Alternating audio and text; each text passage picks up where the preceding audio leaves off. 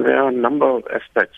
Firstly, just from a human aspect, I think that, South Africans just don't behave this way. We come from a history where people in other parts of Africa sheltered us during the anti-apartheid struggle. We talk about Ubuntu, we talk about all of those lovely sentiments, and then we behave in this way. I think we just, from a human point of view, it's totally unacceptable. This is criminal behavior, and it must be treated as such, and law and order officials and must address people and take them to the system. From a business point of view, we are in a situation where we have a very, very bad economy at the moment. We want to raise confidence. We want to attract investment. We want business to grow. And this just flies in the face of this. The sorts of things that are happening in our universities at the moment will firstly not attract new investment and will actually could result in a situation where even current investors reconsider their investment. And we talk about creating jobs. We've got a 29% unemployment rate.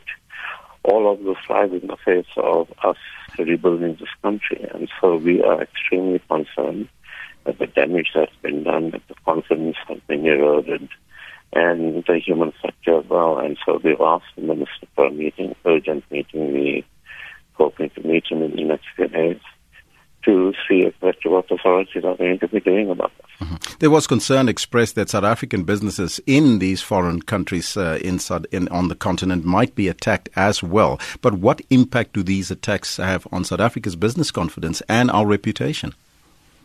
Exactly. It erodes confidence totally. It's at a time also when we're having the World Economic Forum, Africa in Cape Town. We have people from all over the continent here.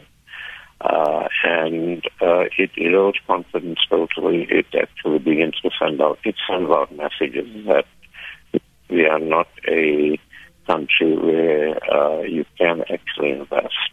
At a time when we need investment seriously, and at a time when we need to encourage businesses, encourage business people to actually grow their businesses, establish new businesses, and that's the only way we're going to create jobs. And this just erodes the confidence. It just makes it very difficult for businesses to invest. And we really need to deal with this seriously, and government needs to be absolutely clear that this is criminal activity. It will be treated as such. And we need to see arrests, and we need to see charges, and we need to see people in court, and we need to see people